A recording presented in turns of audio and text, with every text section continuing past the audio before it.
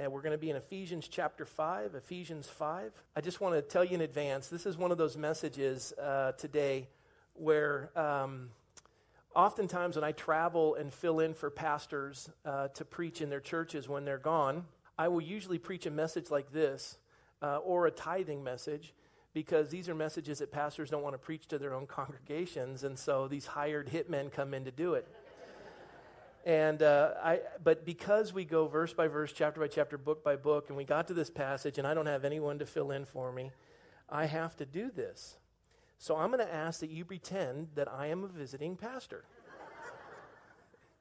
because it's a tough passage. But God has proved faithful, as He always does when we honor His word. He honors the teaching of His word, and He always blesses. He did first service, and I pray He does second service. So we're in Ephesians chapter 5, and so would you stand with me for the reading of the word of the Lord? We stand for the word of the Lord.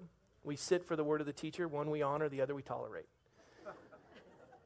Now, usually tradition comes that we do stuff over and over, and people forget why. And if you've heard that explanation over and over again, it's because there's some folks that are new, and I just want it to be known why we stand for the reading of the word of the Lord.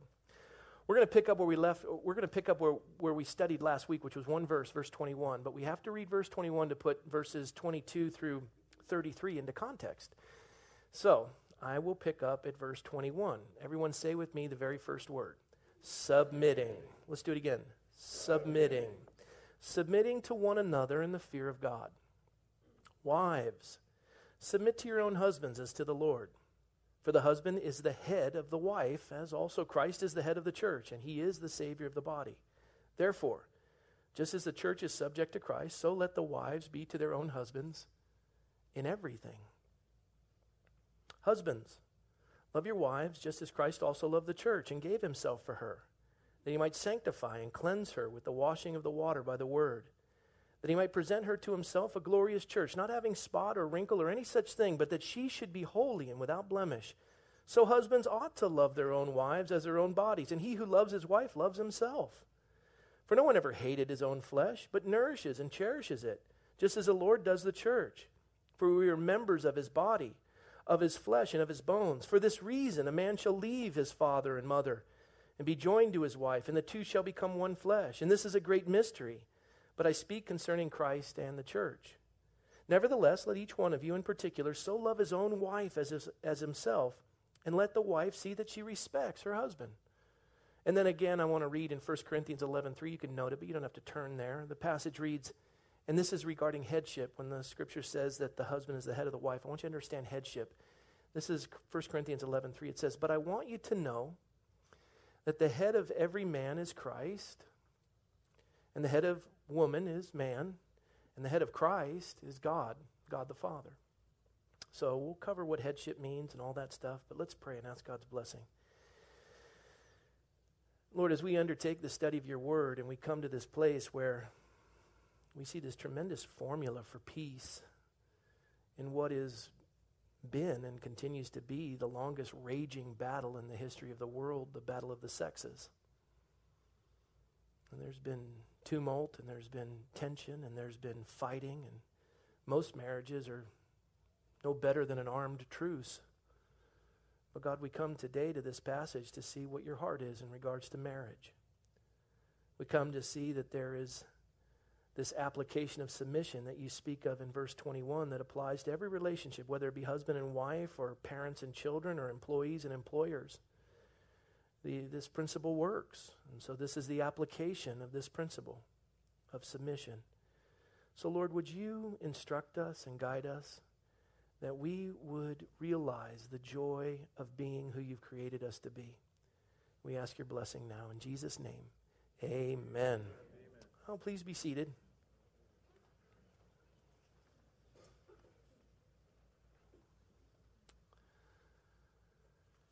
In verse 21 that we studied last week, the Apostle Paul, or I would say the Lord, through the hand of the Apostle Paul, declares two principles that are found in one verse that will resolve all conflict on the face of the earth if correctly applied. And we find that every human being is is created in such a way to desire fulfillment and realization of who they are. We want to find that identity of who we are. We long to be fulfilled in that calling in life, and we're always striving to find out what that's all about. But as we do that, we run into a conflict in life, because as I'm seeking to find out who I am, someone else is seeking to find out who they are, and our desires clash, and we come to a place where we're warring with one another, never more so than in the battle of the sexes. And especially when you're drawn to a woman, or a woman is drawn to a man, and you want to be loved and you want to love, but then you get in the same realm of each other and you realize you have differing opinions, differing desires, and then conflict results, and you have an armed truce and a standoff or a divorce. Or you just come to a place where you're two ships passing in the night, you occupy the same dwelling, but you speak very little. God never intended it to be that empty, that void of joy. And we find this battle of the sexes, we find this conflict, not only as we see in a husband and wife relationship, but the passage will go on to talk about parents and children, children and parents. It'll go on to talk about employees and employers, employers and employees. And in every relationship, whether it be friends, whether it be neighbors, whether it be employers, employees, parents, children, husband, wife, there's conflict. I want what I want, you want what you want. We throw down, we draw the line, and we battle. And there's conflict in the entire world. And James even says, where do wars come from? It's just multiplied on a larger scale, but it starts with two people not getting what they want. And you don't get what you want, you throw down, and you're willing to do what needs to be done to get what you want to get. And thus you come to a conflict. And in this conflict, we find in verse 21 last week, two very significant principles that will bring peace into any turmoil. And the first principle that we found last week as we studied the passage together was that we cannot find fulfillment without another person involved. You can't find fulfillment without another person being involved. That's why it's no fun to look at a sunset alone. You know, I wish there was somebody here to hold my hand when I was watching this. And I don't care if you're self-driven and you've made a fortune, there's still times where you're lonely. And money can buy sex but not love. It can buy a bed but not sleep. It can buy a house but not a home. And you know that all the wealth that you've obtained, all you want to do is be able to share it with somebody. But a life lived in self-focus and indulgence ends up that you're all alone and miserable, and you have children that are waiting for you to die so they can split your estate. Yeah. And it's awful. And this emptiness in life. But life is so constructed and so made that we need others. We are a creature that God has created to have a need for others. We're not made to satisfy ourselves. The Bible says in Romans that we've been created subject to vanity, subject to emptiness. We're not created to be able to satisfy ourselves. Being alone doesn't cut it. There's still an emptiness.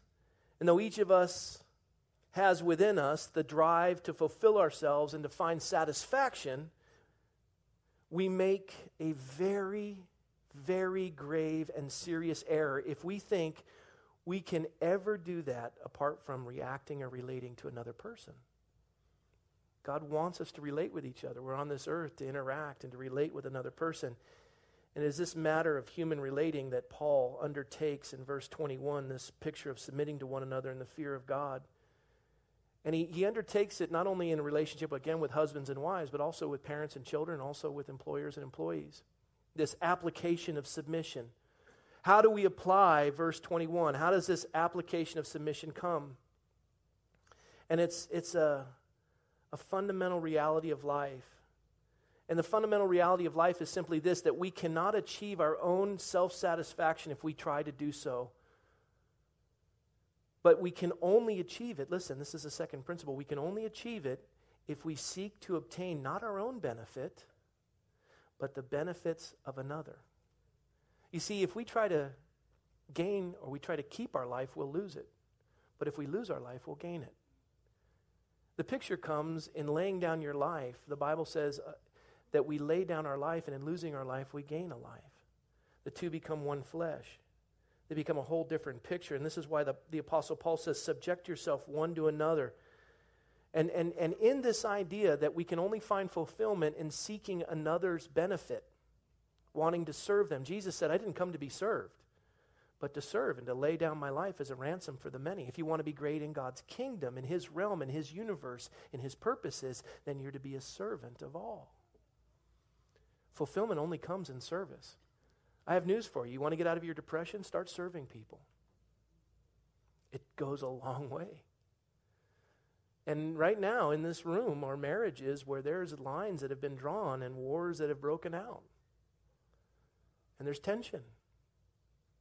And even hearing the principles that God has laid down that will only find fulfillment in serving another. We attempt to do that, and what do we end up with? Frustration. Because I tell you what, motivation can only go so far.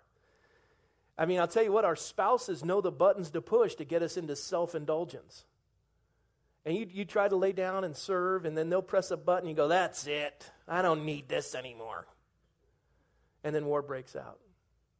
And that's why the Apostle Paul says the second principle is so important in verse 21. And this second principle is that in every relationship in life, listen, every relationship in life, whether it be husband and wife, parents and children, employee, employer, in every relationship in life, there is always a third party. There's always a third party. And this third party is Jesus Christ, because the Scripture says, submitting to one another in the fear of God. We subject ourselves to the Lord. We subject ourselves to the Lord. It's no longer what do I want or what can I get out of it. It's what does the Lord desire. And so we see that this is that submission. This is that picture of submission that the Lord declares. This is that secret to peace in warring conflict. That number one, we realize it will only find fulfillment, that self-identity, when we serve another. And secondly, the only way we can do that is to realize in every relationship there's a third party, and that's Jesus Christ. And so we no longer say, what's in it for me, or what do I get out of it? But we say, God, what do you want? And the Lord says, here's how it works. And so the Apostle Paul says, with this principle of verse 21, these two applications, I'm going to show you how to apply it to every relationship in life, beginning with the one that has caused the greatest conflict in the history of mankind, a husband and a wife. And he says, this is where the application of submission begins. Now, Paul points out as we continue in verses 22 through 33, he says, basically that the method of submission will differ according to the sex. Because both are to submit, but the method of submission will differ according to the sex. But the principle is the same for both husband and wife. How do we subject ourselves one to another? Well, the Scripture begins by talking to the wives first. Verse 22. And the Scripture says, wives, submit. Submit. Wives, submit to your own husbands as to the Lord. There's the third party. There isn't a man on this planet worthy of submission. Amen. We're all a mess. I have no idea why Michelle submits to me. I am the most difficult, ornery, frustrating human being on the face of the earth. And she makes me feel like king of my castle. She honors me. She submits to me. I do my best to do the same to her. But I look at this and I think, there really isn't a man worthy of submission on the face of the earth. And I'm so grateful that God put a third party in that relationship. And the Lord says to my wife, Michelle, I know this is a high and noble calling I am placing upon you, woman. But dear, dear daughter, I'm going to make it easy on you. Don't submit to him. Submit to me. And in submitting to me, I ask you to submit to him. So what you do, you don't do for that ungrateful wretch of a human being. You're doing it for me. And you know how much I love you, Michelle. I gave my life for you. I laid it down. He's learning how to do that. I've done it. And what I've done for you, you do for him. And so that third party's present. Yeah. The method will differ. The method will differ according to the sex, but the principle's the same. And for Michelle, she's to submit to me as unto the Lord. And the Lord goes on to say, for the husband is the head of the wife, as also Christ is the head of the church, and he is the Savior of the body. And you look at this, and this is that picture that becomes the motivation, that it's the Lord that we submit to. It's the Lord that we submit to. And we see this idea that what God is saying to the wife is subject yourself to serve your husband. Subject yourself to serve your husband. We sang that song. What you say I will do, and where you lead I will go. Yes? I did say I was setting you up. What you say I will do, and where you lead I will go. And subject to the Lord. It's the application is to be applied to the husband. That's a tough one. And how do we do that? Well, I often think that the Word of God, and it's true, that the Word of God is God speaking to the church. Amen? How does the church speak to God? I believe that the church speaks to God through the hymnal. The songs that we have accumulated and we sing to God, psalms, hymns, spiritual praises, making melody in our heart one to another, but to the Lord. And even in the gifts that are listed, the gifts of the Holy Spirit that are listed, one being tongues. Tongues is only and always used and interpreted as not God speaking to man, but man speaking to God through psalms and hymns and spiritual praises. And so the way that the church speaks to God is through the hymnal. And so when we look at the hymnal, it's a really good way for wives to see how they're to submit to their husbands. And we see one of the hymns that we sang where he what he says I will do. And where he leads I will go. And as we declare that to the Lord as the church, the wife declares that to the husband. What my husband says do, I will do, and where my husband goes, I will follow. I will go. And I think about this idea, all the way my Savior leads. I mean, that's a beautiful hymn in the old book, all the way my Savior leads.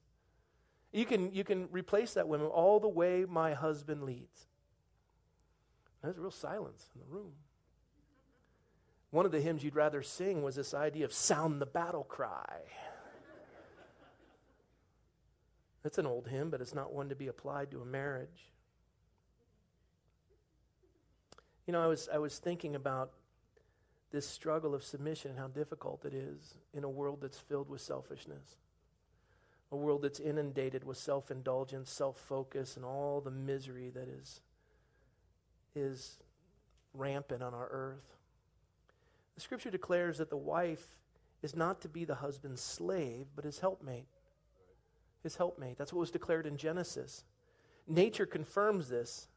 Nature confirms that the wife is to be the helpmate. Genesis declared it, the helpmate. Not a slave to be dictated to, but a helpmate who willingly lays their life down to let the husband lead, but to help them in the direction that God has given them. And in doing this is that picture and that identity. And you say, well, I don't believe that identity is legitimate. Well, I'll tell you where the proof of that identity comes from. And I'm amazed by it. Proof of the fact that God has created us to fill these roles is declared by the homosexual community. Some of you are going, what? Oh yeah, walk with me here. Pay attention. In a gay relationship or a gay marriage, you're always going to find, whether they're male homosexuals or lesbians, you're always going to find in a gay marriage or a great gay relationship a butch, one who acts like the man and one who acts like the woman. They're trying. They want to make the family work and they want to make the identity. And they're doing the best they can. Look, I get it. I don't advocate it, but I get it. I remember People magazine showed the picture that one woman who had changed her body and looked like a man and took hormone and had her breasts removed and everything, and she was pregnant. And it says a man's having a baby, and put it on People magazine. I looked at it, I said, that is not a man having a baby. That is God declaring that nature's laws are just as legitimate today as they've always been. That no matter how much she tries to change her body and look like a man and fulfill the role of a man, longing to have this authority, and the woman trying to submit and working the family out, she's a woman and she has a baby. No matter if she disfigures her body. And every human being wants to be in a relationship where they can experience their identity. But even in a gay marriage, that identity is a struggle. They know there are roles. You would think if they knew roles, the church would get it. Yes? Even Jesus says a house divided will not stand. Satan knows that when they said, you cast out demons by the power of Satan. And Jesus says, are you nuts? Satan understands authority.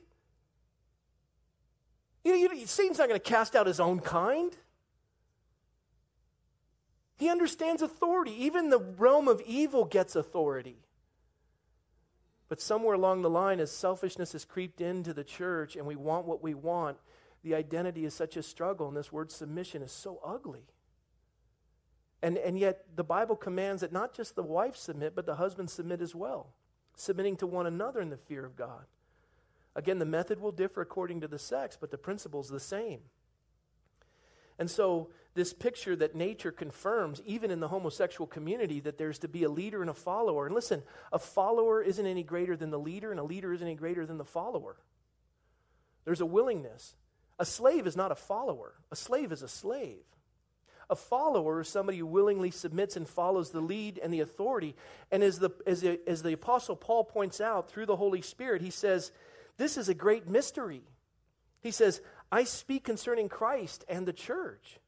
Not only is it true in marriage, it's true in the church. There's authority. There's leadership. God appoints all positions of authority. There's leadership. There's fellowship. I don't force you to come to church. You willingly come to church. I didn't demand to be your pastor. They called me to be the pastor. I'm here. There are days that I wonder why you picked me. There are days where I would rather do anything. My dream job is to collect shopping carts at Target. But here I am. And I've experienced this not so much in my marriage. Michelle, for all the years that we've been married, 22 years of marriage, she has submitted to me every day of my life in marriage. And I'll tell you, 22 years down the line, I'm a lot easier to submit to than we were first married. But she always did. Always did. But the picture that was interesting to me is when I first became the pastor about 12 years ago, we came to the fellowship, and Michelle was 8 months pregnant. And it was my first pastorate as a senior pastor. And I'd been an assistant pastor at church doing youth ministry and some men's ministry, but I'd never dealt with the whole church. And now here I am, the senior pastor of a church. And I get here, Michelle, again, 8 months pregnant. And that consumes all of you, by the way. And, when you're filled with a child who would ultimately be over 10 pounds, sucking the life out of you, really, there isn't much more you can do at 8 months. And we moved down here, and the move was exhausting. Everything else was exhausting. But I got to the church, and there's a handful of people in the church, and I'll never forget this. The pastoral select committee looked at me, and they said, the very first item on the agenda is you have got to get a women's ministry going. The women are up in arms. They want a women's ministry. I'm like, okay, I don't know how to do that. Women's ministry's hard. My own wife, I don't understand, and I don't know how to do them. Okay, yeah, we'll do that. I came home, I said, honey, I know you're big with the baby. Not big, you look great, but here primarily. And she stopped crying. I said, honey, I need you to help me to put a women's ministry together. And she said, okay. I said, and the women are up in arms. And it was funny because the guys in the pastoral select committee, they all had like rings in their, our wife said that we need to have a women's ministry. And the women are like, we want a women's ministry. Ah! I'm like, whoa. And the guys were like, oh, she said I needed to do this, and I'm just here to do that. And the women are like, yeah, we want a women's ministry. I'm like, what kind of a church is this? So I turned to my wife and I go, honey, you need to put a women's ministry together. And she goes, okay, all right. She goes, I'll pray about that. So she begins to pray. I'm like, honey, we needed to do it like yesterday. I'm going to be tarred and feathered and kicked out of town. Well, the Bible says, be anxious in nothing, but all things by prayer and supplication with thanksgiving, let your request be made. Would you mind if I pray? No. You go ahead and pray, but can you let me know when you hear something? And she prayed, and every day I got a call. When are we going to get something going? My wife's praying about it. And you know what I learned? She came to me, she said, Rob, God has given you the mantle of the church. And I want the women's ministry to follow the vision God's given you, and I'm waiting to hear from you what that is. Whoa. I'm like, well, then we'll wait. He's defining it. And she said, Rob, they may be anxious, but the reality of it is what they need the most is the thing they're fighting against in the greatest capacity. They need to submit. I'm like, whoa, you're hot. And as we went through this, I was so blessed by it. And she started to put this together, and then Michael was born, and she was, focused on Michael, and she needed help. And I said, honey, just, you got it going. I'll take it from here. And I said, Lord, bring somebody. And there was a woman came forward, and I'll help you. I'll help you. I said, oh, great. And I love people stepping forward. I'll help you. I said, yeah, come on in. And she said, this is what we need to do. And she started working on it and getting stuff done. And next thing I know, it's going in directions, and I don't even know what's happening. I'm like, what in the world? And they're doing stuff. I'm like, what is going on here? And the blessing is, and this is what's changed over the years. Like with Mary Solar running the women's ministry study in the previous session, and then we got Gary Ann Rubenstein doing it this summer. Both of these women have confided in me and shared with me where they're going and what they're doing. They may hold different positions or thoughts, but they communicate with me because they want to seek to follow the identity and the mission that God has given me and where we're going, and they recognize that. But early on, this one woman was like, she was running the show. And I remember coming to the office one day, and I went to open up my office, and she's in my office. And she goes, can you just give us a minute and close that door? Thanks. I'm like, okay. This is out of control. And I sat down with her and I said, where's this going? And she said, well, you're a young pastor and you really don't know what you're doing. And you just need to trust me on this. I go, time out. I was a young husband too. And Michelle's never said that to me. I said, it's not your vision. It's a vision that God has. He's given me, and we operate in that capacity. I didn't ask for this job. It was given to me. This is how it works. She says, yes. I'm leaving. I said, okay. Best thing that ever happened. And I watch as this gentle leading and this prayerful waiting, in the absence of a strong male, there's this desire to want to fill that vacuum that's created by the husband not leading.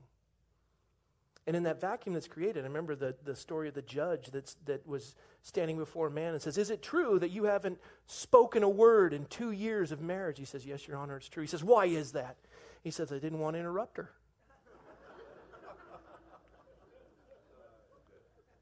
Because in the absence of a man leading, and listen, men, we're not leading, and we're going to get into this.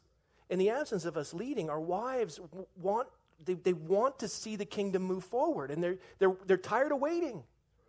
That's too bad. Be anxious in nothing. God has a whole plan. Step back. They're going to let you run in. They're going to let you take it. We're not going anywhere. God wants to raise up godly men. He wants to raise up wives that make them feel godly. He wants to have that identity and that picture and that role fulfillment established. And in serving one another and laying our lives down and leaving and cleaving and the two becoming one flesh, and this headship is what he speaks of. The scripture says, wives, submit to your husbands as to the Lord, for the husband is the head of the wife, as also Christ is the head of the church. He is the Savior of the body. Therefore, just as the church is subject to Christ, so let the wives be subject to their own husbands in everything. Everything. The head of the woman is the man. And you go, whoa, whoa, whoa, whoa. But that's why I read out of 1 Corinthians 11:3. Everyone has headship. I want you to know that the head of every man is Christ. The head of woman is man, and the head of Christ is God the Father. Everyone submits to somebody. And in this picture of headship, some of the things that I started to realize, there's 4 principles of headship.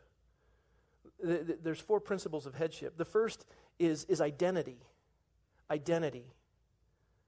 Jesus said in John 14, Jesus said, I and my Father are one. I and my Father are one. I and my Father are one. That's where you find in the scripture where this identity is the fact that when Jesus says, I and my Father are one, and the scripture goes on to declare that a man will leave his mother and father and be cleaved to his wife, and the two shall become one flesh. It's a new identity. Not 2 individual people sharing the same apartment or home. They are one. Their identity is in each other. You see Michelle, you've seen me. You see me, you've seen Michelle. You're with Michelle, she represents me. And you see me, I represent her. We're one. We're not divided. The kids try to do it, but we stop them. We're one. The two become one flesh, our identity. Jesus said, I and my Father are one. So the very first picture of headship is identity. Women, ladies, wives, do you see your identity in your husband? And husbands, do you see your identity in your wife? The two become one. That's your identity. And in that identity is this second element of headship, and that's cooperation. This idea of cooperation is that Jesus says, I do that which my Father desires to do. What my Father does, I do. And this is his whole desire. This is his whole picture. This is how he established it. It's his cooperation in accordance with work. Whatever job needs to be done, we do it together. The third idea of headship is honor. Jesus says in the Scriptures, I honor my Father, and my Father honors me. Honor. Honor. You know, you show me in the Scriptures where Jesus ever bags on the Father. You show me where the Father ever talks smack about the Son. She's not your old lady. It's not funny. It's not funny. She's not your little lady. It's honor. Jesus says, or the Father says that at the name of Jesus, every knee will bow and every tongue confess. He will be honored and lifted up. There's no other name under heaven by which you must be saved. This is my Son in whom I love. I am pleased. You never hear the Father talk smack about the Son, and you never hear the Son talk smack about the Father. It's honor. It's honor.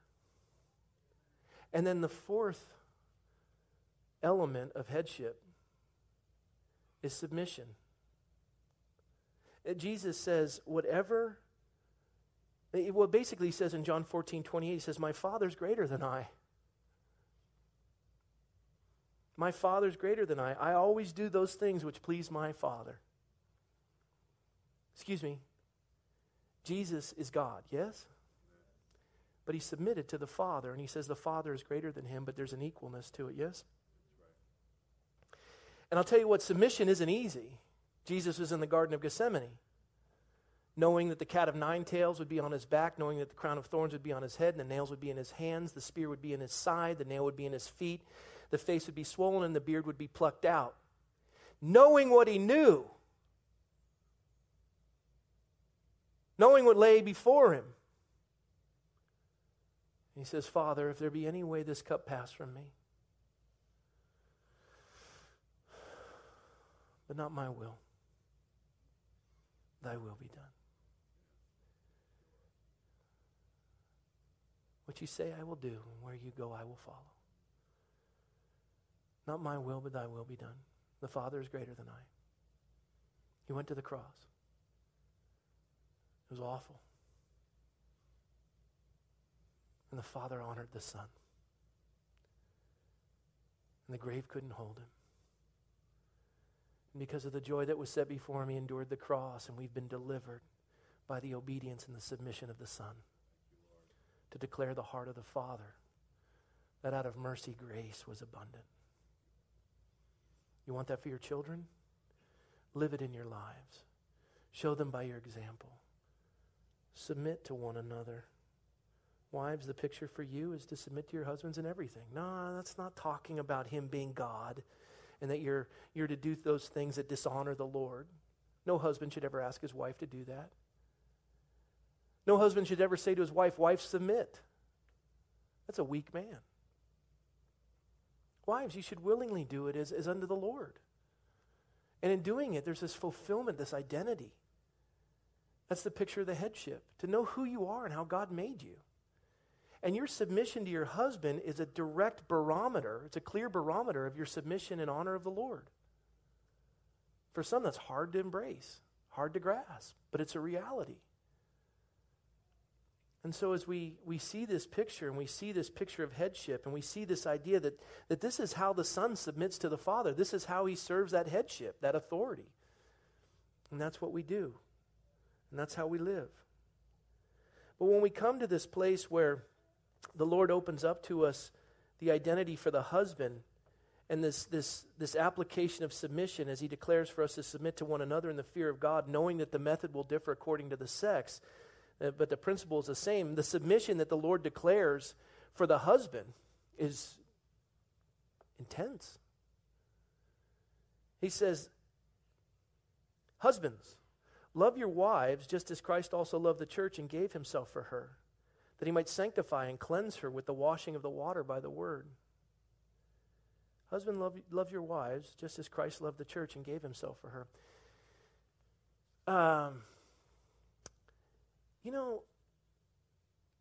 Let me tell you what authority isn't, fellas. It's not sitting on your Barca lounger saying, go get me a beer. Please show me that in Scripture. You don't have kids because your remote control doesn't work. Right? Go get me a sandwich. You're not king of the castle in that sense. Show me in the Scriptures where Christ demanded. You know what he did? He served.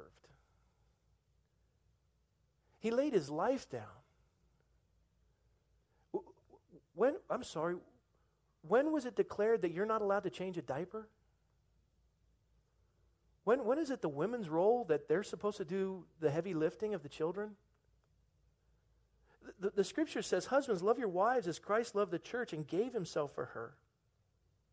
You get to make the decisions, yes, in accordance with the Lord and his word. But you give yourself to her. You lay your life down. You communicate. You talk. She wants to know what's going on in that noggin of yours. You don't grunt at her and say, just do as you're told. Shut up, do as you're told and like it. If I want your opinion, I'll give it to you. I told you I loved you when I married you, and if I change my mind, I'll let you know. That's not marriage. That's awful. Yeah?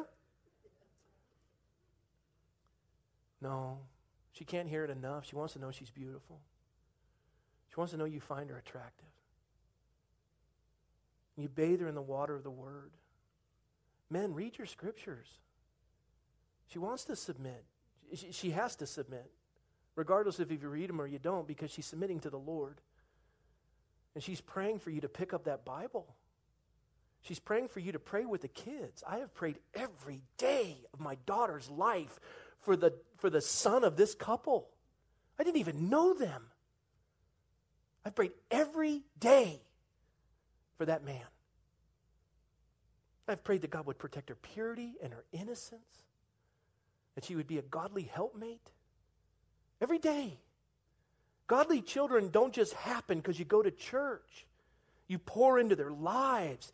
Husbands, you are the thermostat, not the thermometer. You set the spiritual temperature of the home. Give your life away. Serve them. When you step over the threshold of the door, coming into the house at the end of the day, say, God, I don't care what kind of a day I've lived up until now. Make this the best part of my day and let me serve that woman. Get in there and do the dishes. Take the dishes out of the dishwasher. Change the diapers on the kids. Make her dinner. Love on her. And above all else, tell her she's beautiful. And declare it through the wisdom of the word that you have read and meditated upon. And let the Lord take that in your life. The washing of the water of the word. Why? Because the Bible says you'll know the truth and the truth will set you free. Your wife is subject to the bondage of the world telling her that she's not good enough or pretty enough. And you remind her through the Scriptures what real beauty is in accordance with 1 Peter chapter 3. It's not the outward adorning of the hair or the fine apparel, though that's important. If the barn needs painting, paint it. The idea is, the Lord says it's the quiet and gentle heart which is precious in the sight of the Lord, a quiet and gentle spirit which is precious in the sight of the Lord. And when Sarah called her husband Lord, whose daughters you are, and just say, you are beautiful. You know how you make me feel? I feel more like a man in your presence. You know, I look at this and this idea that he might present himself a glorious church, not having spot or wrinkle or any such thing, that she would be holy and without blemish. So husbands ought to love their own wives as their own body. He who loves his wife loves himself. No one ever hated his own flesh, but nourishes and cherishes it just as the Lord does his church. I mean, think about it, guys. You spend more time with a sharp-edged razor in the delicate maneuvering on your face so as to avoid a nick and bleeding than you do with the sharp edge of your words when you pierce and bloody your wife. A tender answer turns away wrath. She responds more to your kindness, and the anger of man does not accomplish the righteousness of God. As you tenderly care for your face, care for your bride. Guard your mouth. The Bible says it's the equivalent to the commandment that says, thou shalt not murder. You say to your spouse, you're stupid, you're dumb. You might as well just take a gun and shoot them. Don't, I'm kidding, it's hyperbole. Why do I have to explain that? But you don't need a gun to kill them. Your words will do just fine. Don't bloody them with the sharp edge of your miserable words. Be tender. Wives, do the same. Shield the sword of your bitter tongue. And remember the third party in this relationship. And what you do is unto the Lord. I want to close in these last few minutes with an illustration from Scripture. And I don't have time to exegete it as it's open before us. But I know it well enough to do it justice. And bear with me. It's one of my favorite illustrations in relation to this passage of Scripture. And it has to deal with Abraham and Sarah. And it has to do also with me and my wife. I remember, and some of you know the story, I remember when I was in San Jose and we were living in a windowless apartment. Literally, windowless apartment. It was a tunnel. It's like a submarine tube. And as we were in this windowless apartment, and I was working countless hours and getting paid poorly, and it was miserable. We had cockroaches, and I won't go through it all, but it was awful. Awful. And as I'm an assistant pastor, and we got a car with over 200,000 miles on it, and we're living in a windowless apartment, and cockroaches, and we're eating food out of the food bank. And I remember coming home one day and I was exhausted. I hadn't been reading the Word. And the girls wanted me to tuck them in, and I'm sitting down on the couch and I'm flipping the channels on the TV, and my wife sits next to me. I don't even want her near me. And it's all I can do. Even her touching me is bothering me because I've given out. I don't have anything else to give. I mean, all my buttons have been pushed, and it's Rob time. Rob, self-indulgent time. And my daughter Kelly comes in and says, Daddy, will you tuck us in? I said, not tonight. Daddy's tired. Go back to bed. My wife looks at me, and I can feel her looking at me like, quit looking at me.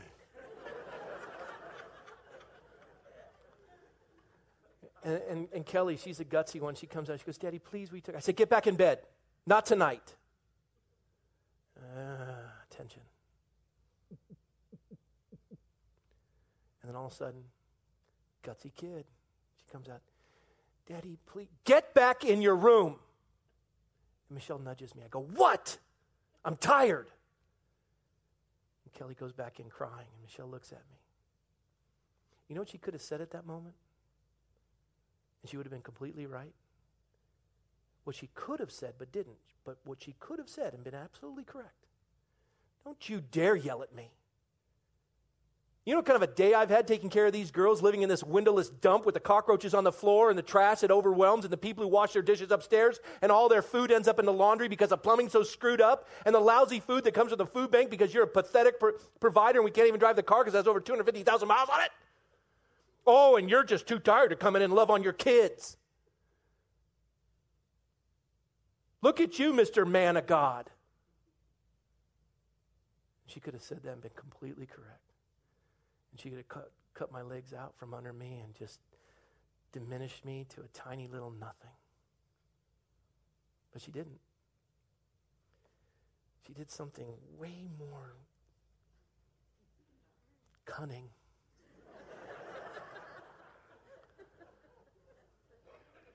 She turned to me and she says, honey, we just miss you. We haven't seen you all day.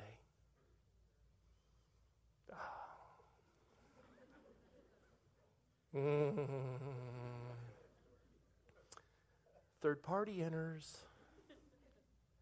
I know, Lord, I am a wretch. gentle answer turns away wrath. Michelle, I'm so sorry. I got off my lazy keister. I went in and loved on the girls. Told my wife I was sorry. She made me feel more like a man that day. You see, when Abraham heard from the Lord to leave Ur of Chaldees to go to Canaan, which was a desert, Ur of Chaldees was a gated community. It'd be like going from Dos Vientos to Lancaster or Palmdale or Tehachapi or Fresno. And he says to Sarah, the Lord said we have to leave our families and all of our possessions and go to Canaan, God said. And he said, He'd make me the father of many nations. Sarah's like, all right. What you say I will do, and where you lead I will follow. And godly woman goes with her husband, and they go to Canaan. But, Abraham, that's what the Lord said, but Abraham brings Lot and brings his dad as well, as far as Haran. So he disobeys the Lord's command, but makes Sarah follow it to the T. He gets to Canaan with his nephew Lot. They get there, and there's a drought in the land. God doesn't say leave Canaan, but he turns to his wife and says, we got to go. And I imagine Sarah goes, but the Lord, did he say to you, did he say that we're supposed to go? Woman, shut up, do as you're told and like it. There's nothing here to eat. I don't need you. There's decisions to be made. And we're going to Egypt. Okay? Lord, I know you called us to be here. I didn't hear a confirmation of your word. My husband's going to Egypt. You got a problem on your hands. You need to break this, man. But I'll leave it with you, and I'm ready to go where you lead. So are we going to Egypt, Lord? And off they go to Egypt. They get down to Egypt. Abraham turns to his wife, spineless wretch that he is, the worm that he is. He says, woman, we're going into Egypt, and they're going to kill me and take you because you're hot. And you're my half-sister. You remember, we got family lineage. So here's what we need to do. I'm going to tell them you're my sister. You go along with the whole ploy, because that way they'll want to marry you and they'll give me things. And how does that make a woman feel that her husband's not even willing to stick up for the marriage? Like, tell them you're my sister. So spineless coward. She's like, yes, dear. Because for her, it's the truth. I am your half-sister. But for Abraham, a half-truth is a whole lie. He's lying. She's obeying. She's not deceptive. I can tell him I'm your half-sister because it's true. So in they go, submitting to the Lord. And then in an intimate moment, Pharaoh catches them, plus there's all kinds of trouble that happens in Egypt. And Pharaoh goes, why did you do this? You lied to me. She's not your sister, she's your wife. Everyone knows that now. Get out of Egypt. Just get out of here. He kicks them out. And he says, and take all the possessions I gave you. I got plenty of things. I've just never met anyone godly, and apparently you're not it. Because everyone thought in Egypt Sarah was the most beautiful woman they'd ever seen. I'll tell you what, Egyptians knew cosmetics, and they knew how beauty treatments, and they were stunning. And we talk about, Cleopatra and everything about Egypt, that they knew beauty. And when Sarah walks in, she takes Egypt by captivation, because there's nothing more beautiful than a godly woman. And now all of a sudden they're kicked out of Egypt and they're leaving, and Abraham's got his tail between his legs and he's just slumped over, and all the possessions are going with him, and Sarah's next to him. And Sarah could have done to Abraham what Michelle could have done to me. You spineless, worthless wretch. I hope you love all the donkeys and the camels.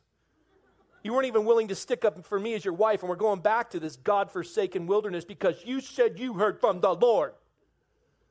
Aren't you just a pathetic loser? But no. The Bible says she had a quiet and gentle spirit, which is precious in the sight of the Lord. She called her husband Lord, and she went back to Bethel, and she didn't open her mouth. You know what Abraham did? He went back to Bethel, and he got on his knees. And Sarah knew a secret. Her nagging would never be as effective as the conviction of the Holy Spirit upon Abraham's life, and her prayers put that man on his knees.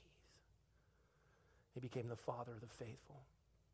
And in a crisis of faith, and this is the final portion of it, in a crisis of faith, Sarah has heard Abraham tell everyone that he cut a covenant with God, that his descendants would be as numerous as the stars in the sky, and he's telling everyone he's going to have all kinds of descendants. And Sarah is barren, and she's in her 90s, and she's saying, stop it already. In the Middle Eastern culture, if you didn't have children, you were worthless. If you had female children, you were all right. Male children, you're good. No children, you're pathetic. She couldn't have male children. She couldn't have female children. She couldn't have any children. And she is struggling as she's reading all the glamour magazines and seeing what the world is saying, that you are not worth anything. And in that moment of struggle, as the world is pressing in on her, she turns to her husband and she says, look, I'm 90, and the Lord has withheld. And I guess at this point, you might as well, if your descendants are to be as numerous as the stars in the sky, you might as well go sleep with Hagar, that handmaid we got in Egypt. She's young and of childbearing years. And he goes, yeah, and she's hot. And I know in this culture that they accept it as my child, even though she's giving birth to it, and we'll just go from there. And Abram goes, cool. And off he goes into Hagar's tent. I got to tell you, tents aren't thick. They aren't thick. And that night, Sarah was lying in her tent as her husband was in the arms of another woman. And her heart was broken. She laid awake all night crying. Why did he do that? How could he? And shortly thereafter, as Hagar's belly begins to grow, and she does what most women can do to other women, and you women are vicious, so are guys to guys, but women, man, you know, she's probably rubbing her belly, and she just looks at her. You know how a woman could look at another woman and just...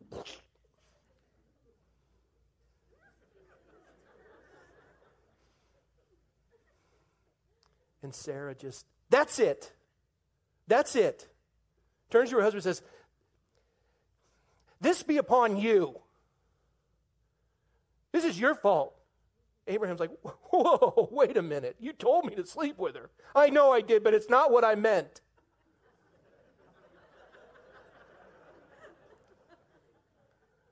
Women, do you ever say one thing and mean something else? Right? If I have to tell you that it just really isn't worth it, is it?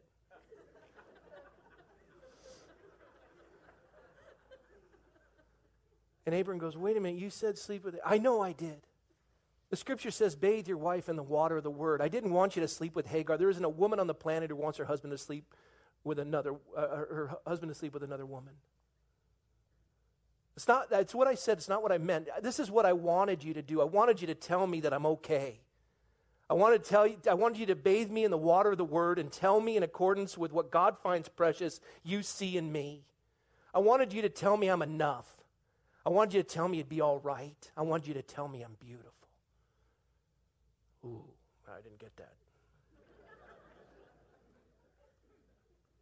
So Ishmael's born, that's a problem. That's the Islamic world today. Isaac comes along, born of Sarah, child of the promise. Abraham brought that struggle into the world because he didn't listen.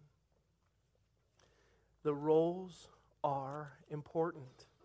We break the roles, we got war. Ishmael and Isaac.